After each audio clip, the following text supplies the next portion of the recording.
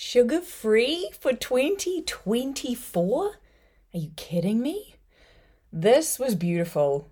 Welcome back. It is Krista. We're having great chats about all things that are elevator to elevator. And I thought I'd just take a moment to explain what elevator to elevator actually means.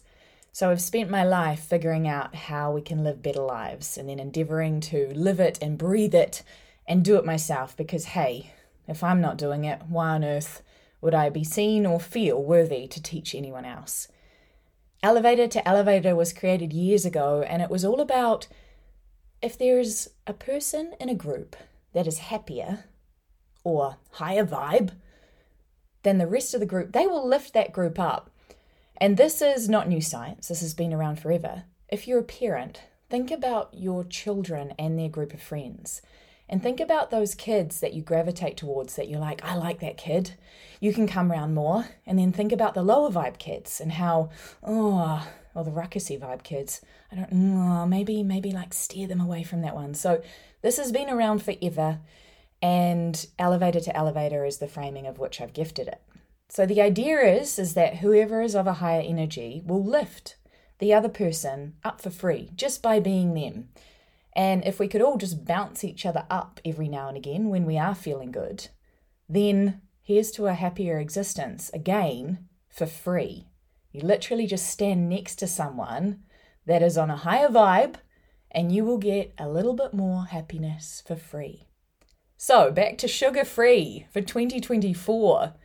Oh, wow. I was just in the supermarket yesterday and all of the Easter things are coming out. The amount of peace that I had in my brain was quite profound. Last year, for 2023, I chose to buy no more clothes. So the idea was that I would not buy a single item of clothing. I could be gifted things. However, nothing was going to be bought. And it was of a similar circumstance or a similar space of which I found my brain. It would look for opportunities to buy things, look for opportunities to see something. Every jolly clothes store I walked past, it would be looking in. I didn't want to buy anything. However, the brain space, just walking down the street, was insane. So it's the same thing with the sugar-free. Now, the first question I always get when I get asked, well, what are you doing? What does that mean? What are you removing from your world?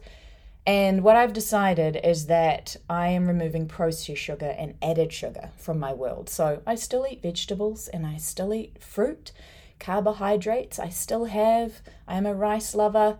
It's just all of the additional sugar. And this is how crazy it gets. So with the nuts and seed packets, just have a look next time you buy one. There's added sugar in most of them. The one brand that I've found that doesn't have it right now is the macro brand from Countdown. And then I went to buy mussels, which I haven't had for a few weeks. And the amount of sugar in those mussels, are you kidding me?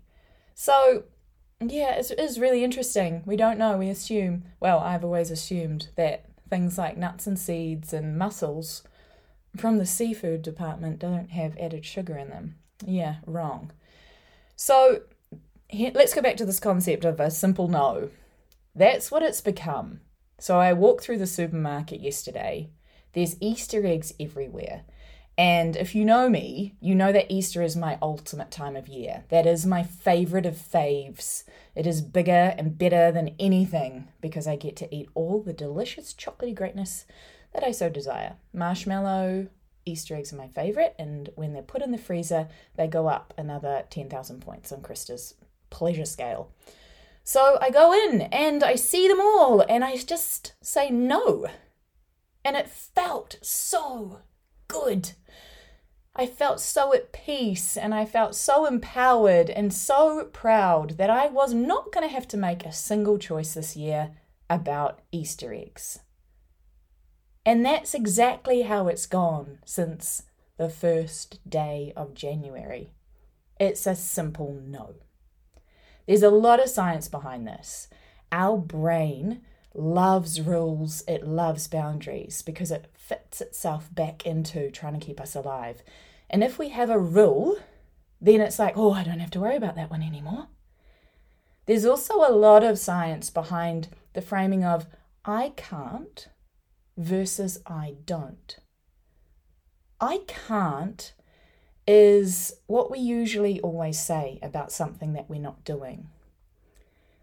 I don't is the more empowering version. It's us taking responsibility for our choices versus more of a victim mentality, which is I can't.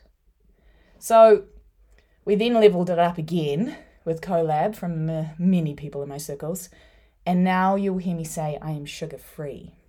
So again, it's along the same lines of feeling in control, feeling powerful about my choices. These are for me. I'm doing this for me. I know this is important for me. So what can you do today that is a simple no? It doesn't have to be for the rest of the year. But what is it today that you can just say no to? The opportunities are endless. And just starting to be curious about where you could apply simple no's, it is life-changing. So here's to boundaries. Here's to rules. Here's to knowing that they actually gift our brain so much space. And here's to time and choices, because they are the essence of our being. And the more we choose, the better we feel. The less we leave to chance, the better we feel. So here's to this. And great chats with Krista.